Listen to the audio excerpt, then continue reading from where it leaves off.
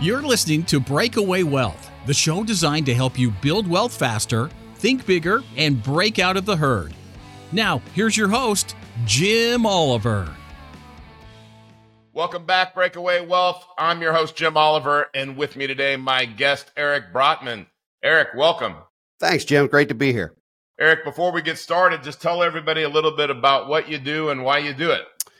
I've been a financial advisor and wealth manager for going on 30 years now, and I found this passion very early in my adult life and I started BFG Financial Advisors 20 years ago, and we're bringing financial literacy to as many families as we can, even those who aren't clients. So what I really want to do is empower families to take better care of themselves financially and to hit financial independence and the goals that they want to hit. And so it's a bunch of fun to take them through that journey. So tell me what drove you. You said, you kind of had that passion from an early age. Where did the passion come from? It was a complete accident, actually. I was an English major in school and planning on law school, and I took a job at a brokerage firm in the legal department as a stepping stone to law school, and I just fell in love with the financial business and realized that I was working with people who were bereaved and I couldn't help them. It was too late. Someone had already died by the time they got to me in that first job. And the planning was awful. I mean, this was a well-respected firm, but the planning was awful. Beneficiaries were wrong. Things weren't tied up. And I realized that I could be much more helpful on the planning side while people were living than I could on the cleanup side after somebody passed. Yeah, Eric, I'm always anti kind of Wall Street financial planner because this is what people say that they're a financial planner is. Hey, I'm going to put you with, back in the day, it was like Brinker Capital or something, some managed money thing. I'm just a middleman. I'm going to collect 1%. Now, 1% might not sound like a lot, but do the math on what percentage of your growth that is. And they basically didn't do anything. They just collect assets under management and build a relationship with the client, take them to lunch, take them for a beer, take them to golf, and that's it. I'm anti that laziness of that. So talk about how you interact with your clients. And I read a little bit about you on your website and in the info that you provided. Sure. You guys do things a lot differently than what I just described. Oh, a lot differently. I'm with you. I don't like the lazy investment side. I also don't like the insurance agents or bankers or other folks who masquerade as financial advisors because they have some form of licensing when that's not really what they do. We engage clients on a flat fee basis, and it's a fee for advice. That does not mean we don't manage assets. We certainly do, but we do not use a third party to do that. We craft these portfolios ourselves, and we also try to stay extremely inexpensive because, like you, I believe that the devil's in the details and that the costs matter. They really do. And so we have some clients for whom we work solely on a fee basis, where we provide advice and recommendations and analysis throughout the year. We have others for whom we're managing assets or handling insurance matters or handling other estate matters. And that it's one size doesn't fit all, and our goal is not just to collect assets. It's to work with multi-generational families and help every generation of that family thrive. And so most of the folks who show up on our doorstep are somewhere between 40 and 60. They got parents getting older they're worried about. They got kids to educate. They're working 60 hours a week. They'd like to retire before they die, and they'd like to figure out how to do it all. And so we become advocates and co-pilots much more than salespeople. And it's a different model. Yeah, I like one thing that you said is the model for a lot of financial babysitters is what I really call them, or model Wall Street really wants, is you put money in Wall Street for 20, 30, 40 years.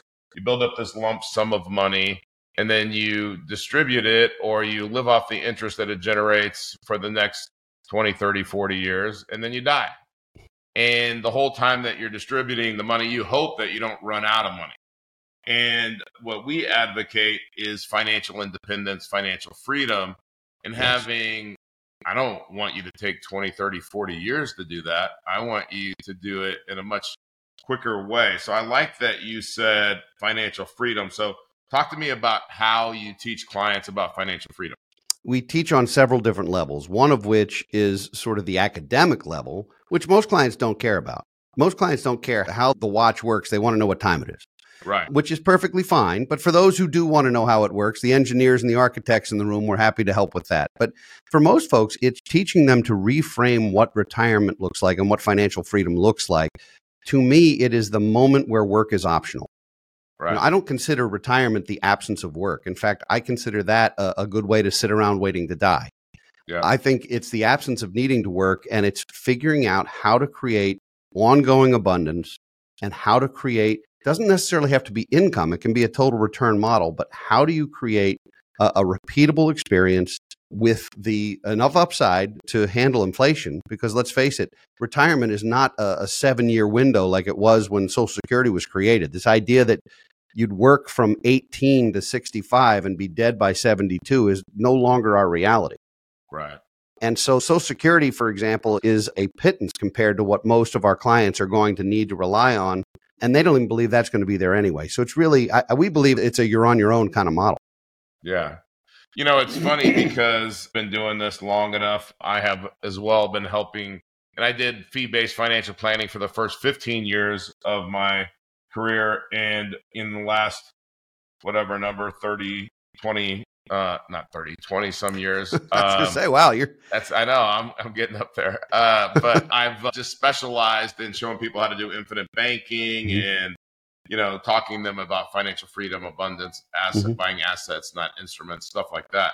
But in the beginning, I would run into a lot of people that had pensions. And I'm talking about defined benefit pensions, not defined contribution. I don't even want to say that those are pensions, but they're not retirement plans, right? Yeah. Oh, yeah. And so somewhere in the early 70s, when Wall Street was in trouble, their buddies on Capitol Hill decided to pass a couple of laws that helped them get more money flowing to Wall Street when most people didn't put money in Wall Street like that. But it was, forming the IRA and then later, a few years later, the 401k. And I think that when I'm down here in Southwest Florida, so I see a lot of, quote, retired people. And I see some of them, probably the majority of them, living in some type of scarcity, and the few that are living in abundance. And what I mean by that is they're not worried about the blue light special or the red light special, whatever it's called, when you go to dinner at 4 o'clock. And, that restaurants are like, yeah, I'll give you 30% off, because who the hell wants to eat at 4 o'clock in the afternoon? Right. So, and at your country club, those are the ones that vote against every improvement because they can't afford it. I don't blame them. But then there are the people that have assets that are providing income, or they have some pension still from some, and they have guaranteed income, maybe guaranteed cost of living adjustment, and they have more security. But the people that I see that are the most happy are the people like you said. Retirement, my definition of retirement is be taken out of service, right? And I don't want to be taken out of service ever. Right. And my mentor, Nelson Nash, he worked up until the few days before he died. And, he liked what he did. So I don't think the concept of retirement's in the Bible, as you already know, because you've stated some of the facts, is it started in Germany. Yes. In the 1800s, and men lived to be about 40 some years old, and they said, well, you know what, if you live too long and you make it to 65, we'll take care of you after that, right? So you had a way to plan. I got to get to 65 on my own, and then the government's going to take care of me. I mean, I never want the government to take care of me. No, ever. Talk about that transition and what you see now with people doing it themselves, government-sponsored plans versus doing it on your own or outside of a qualified plan, and some of the perils. Well, let's start by being clear that a 401k is not an employee benefit plan. Right. It's an employer benefit plan. Yeah. And the reason that I believe that is that the defined benefit plan put the onus on the employer, whether that be a government agency or a corporation, to take care of its long-term workers beyond their working lives. The 401k is really passing the buck back to individuals and saying you're on your own. Yep. It also creates an unbelievable tax fallacy. And that tax fallacy is that your tax rate's higher today than it's going to be in 10 or 20 or 30 years. Right. And for a lot of people, that is just simply not true. In fact, the government is broke on so many different levels and is going to be looking to raise revenue, which is a nice way of saying raise taxes, Yep. on those people of means, which means if you've done a good job putting money away for yourself, the odds of your tax bracket being lower down the road is extremely slim. Yep. So we preach tax diversification, not just asset diversification. We want to have a diverse streams of income. We want to have as many of them be tax-free as possible.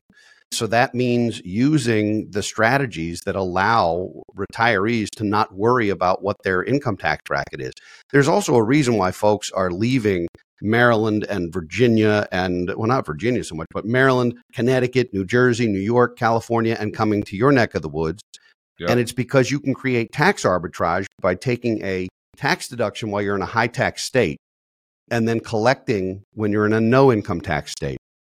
And that's why there's such an exodus to Florida. Everyone from Baltimore winds up in Naples and Fort Myers, which is, I should be looking at real estate there now because that's clearly where I have to wind up. So you're right. The employer-sponsored plans, and particularly the government-sponsored plans, it's like playing Monopoly with someone who can change the rules midstream whenever they want to. Yeah. And I've talked to a lot of people who feel uncomfortable about the Roth. And the Roth in and of itself is a tax gift if they don't, do Lucy with the football from Peanuts and move it right when you get to use it. Because right now it's a way to grow money and never pay taxes on again during your lifetime. Yeah. And it would not be constitutional to change that, but that's never stopped government before anyway. So I don't trust that the rules are not going to change. In fact, I'm convinced they're going to. And so we're trying to make sure that we have enough different buckets in play. Yep. And I like having assets that have some form of protection in them. I'm one of those rare birds who's a big fan of using permanent life insurance as an asset class and using it for collateral. And that makes me sort of an outlier in the Wall Street model because that takes money out of the Wall Street world. Yep. But I'll tell you that I spend a significant amount of time teaching clients and working myself and having my own assets in the places where they're unlikely to be taxed again while I'm breathing. Right. Yeah. I love what you said about the 401k and all of that, because what I ask people is, are taxes going up or down? But by the way, if you sit down with a financial planner and they tell you our goal is for you to be in a lower tax bracket when you retire, then fire that person quickly. Because if you want to have less money in retirement, then when you're working, you're doing it wrong.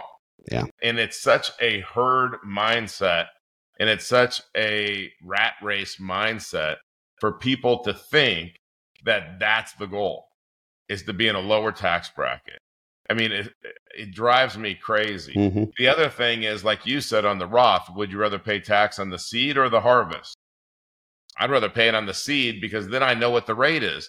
But no one would ever invest in real estate or a business if they didn't understand the tax consequences. And one thing we can all agree on, even advocates for 401ks, we have no idea what the tax consequences are going to be.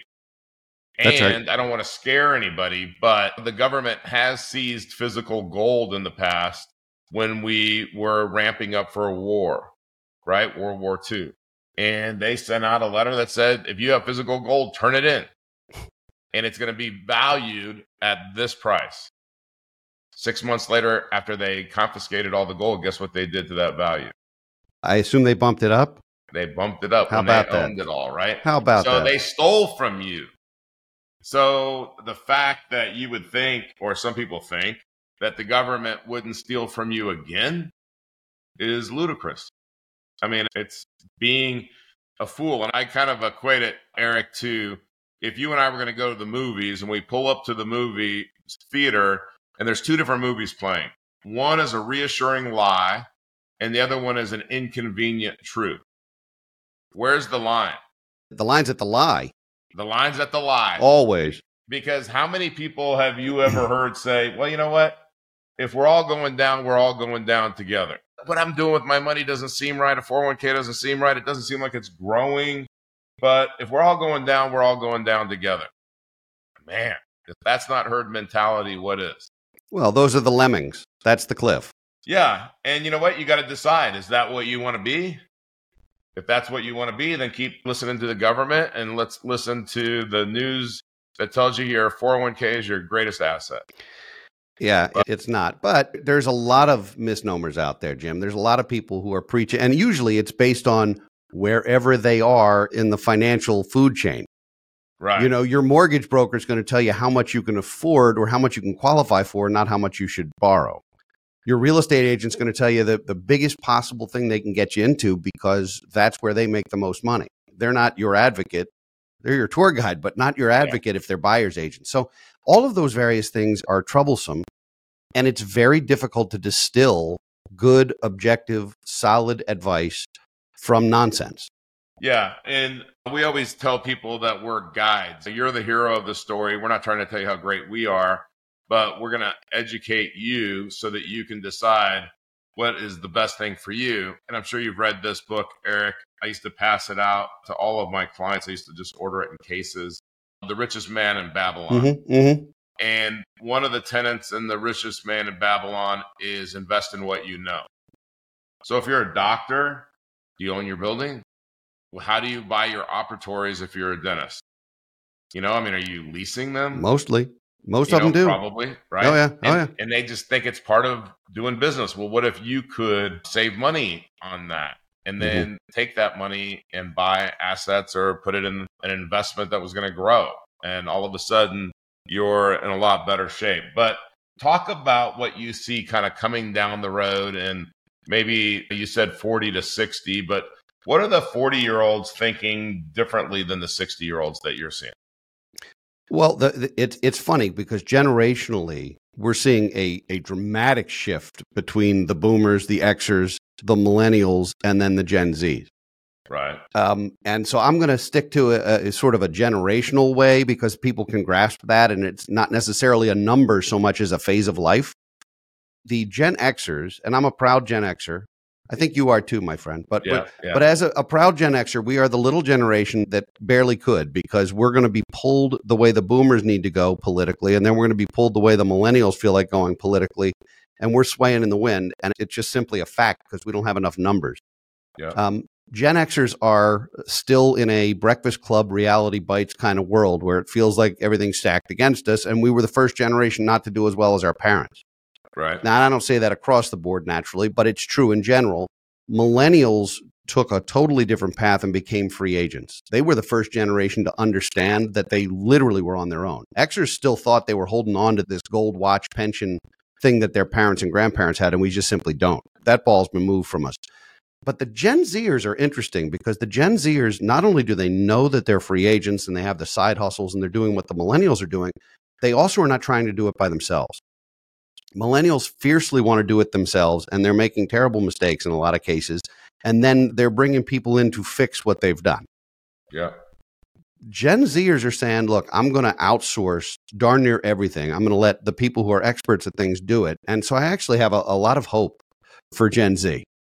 40-year-olds are still in a position where we're entering, I say we, like I'm still 40, I'm not, but 40-year-olds are entering their prime earning years. In the book that I wrote, I consider that sort of the junior year of your financial life where now you're starting to make real money. You have tax issues. You have some different things to worry about. You're in that sandwich. At 60, you're trying to figure out, do I have enough amplitude? Do I have enough abundance that I could quit my job tomorrow? Yeah. Not because I want to, because I might love what I do, but I need to know that I could. And it's a scary thing. When that paycheck stops, it doesn't matter how big the paycheck is, but when it stops, it is an alarming experience, whether you're 50 or 60 or 75. Right. And I think there's a lot of fear. No, I totally agree with you. And you know what? Fear makes you do stupid things or not do anything, which is stupid as well. But the bottom line is if you do common strategies, you're going to get common results. So if you want to do what everybody else is doing in the herd and you want to stand in that reassuring lie line, you're going to be in trouble. Eric, how do people get a hold of you? And you talked about your book. Tell us about your book, too. The book is called Don't Retire, Graduate. Like it. And it's written in a way to reframe what retirement is as moving towards something instead of retreating and disappearing. And it's written as sort of a fun, it's not a textbook, but it's written like a college curriculum, taking you through freshman, sophomore, junior, and senior years of your financial life. Where freshman year is dealing with student loans and your first employee benefits and your first job and all the sort of adulting. And sophomore year is maybe buying your first home and getting married and thinking about kids and family. And your junior year is where you're into the high earnings, high tax, different level of planning on the investment side. And then senior year is not just estate planning, but legacy. How do you want to be remembered and what do you want to leave behind that's more important than money? So that can be found at don'tretiregraduate.com or on Amazon or at brotmanmedia.com, which is where we post all of our content, and much of it is free, and it's financial literacy resources and courses that are available. And then our firm, if you'd like to consider working with us, is at bfgfa.com. Awesome. Awesome. All right, Eric, what's the best advice that anyone's ever given you? The best advice I ever got was career advice. Okay. And I was a young trainee in this business. I was 22 years old. And I still remember the moment where he said to me, I'm going to tell you two things, and I don't mean to offend you, but you look like somebody's grandkid. And so I'm going to give you two pieces of advice, and if you follow them, you'll be more successful. He said, number one, don't ever wear your school ring again. It makes you look 14. And so that went into a drawer. And number two, he said, create a group of other young professionals in different industries and start to learn from each other and grow that network from the ground up. You don't have to be a mastermind to figure that out. And he used the word mastermind before that was a thing. Right. And I created a group called Mastermind in 1995. I wish I had trademarked it because then everything would be comped here at this point. Everybody's doing it. But I created a group because I was jealous of the folks who said, oh, I've been working with this person for 20 years or 30 years or 40 years. And of course, I couldn't say that. It wouldn't have been honest. Yeah. And now I have those networks because we started as young professionals. We still get together. We still learn from each other. And of course, we're no longer young professionals. Now we're seasoned veterans. So I would say the best advice was to have that stakeholder group and transparency with folks who did things differently than I did. Oh, that's perfect. The mastermind group is priceless because, and it's funny because a lot of people start those groups and a lot of people quit them because it takes a while to get the momentum. It takes a while for people to get comfortable with everybody in the group. And sometimes you got to make adjustments to who's in the group. So, well, they also it takes work. Just like, isn't that funny? Success takes work. It does. It also, people confuse a mastermind or an executive dialogue with a leads group. Yeah, I'm not talking about I don't want to lead. Don't hand me somebody's name who owns a dry cleaner and says, here's somebody you should talk to. Right. That's not what I'm here for. I want, and they go, I don't want to talk to you. I want to learn. I want to be 2 degrees of separation from everything I need to know, whether it's medicine or finance or mortgages or legislature or whatever it is. Yeah, no, perfect. All right, Eric, if God came down from heaven and only allowed you to retain the knowledge from one book that you've read, what would that book be? That's such a hard question. I like it a lot. And I'm going to take an answer that's more philosophy than business. And I'm going to say if I only had one book on my shelf for the rest of time, it would be Atlas Shrugged. I love it. And as long as I retain and maintain that wisdom, everything else will take care of itself. It's funny. I don't know how many people I've talked to about that book in the last year for some reason. And here's what I get. Man, that's a tough book to read. And I said, you got to get through it. It's just like anything.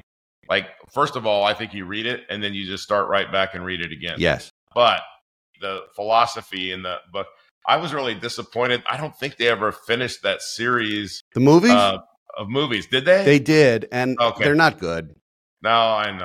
Because no one in Hollywood would take the role because it was such a taboo role. Like, they won't teach it at schools.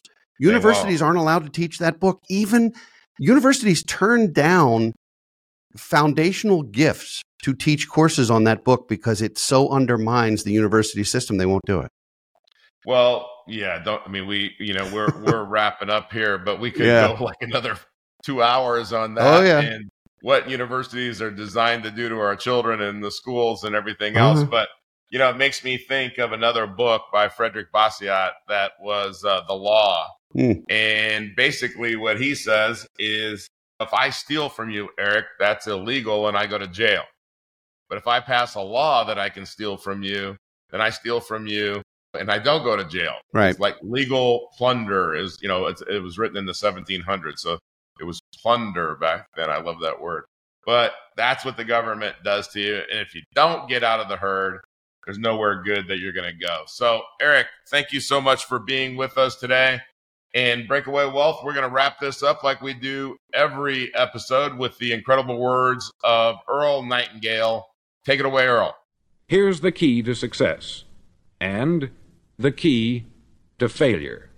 We become what we think about. Now let me say that again. We become what we think about. Once again, thank you so much for taking the time to hear what was shared on today's podcast. If you are looking to discover new wealth building strategies, then go to community.createtailwind.com. That's community.createtailwind.com to join our free online community and get access to free courses and in-depth training videos designed to help you build wealth and break away from the herd. Click the link in the show notes to access the community today.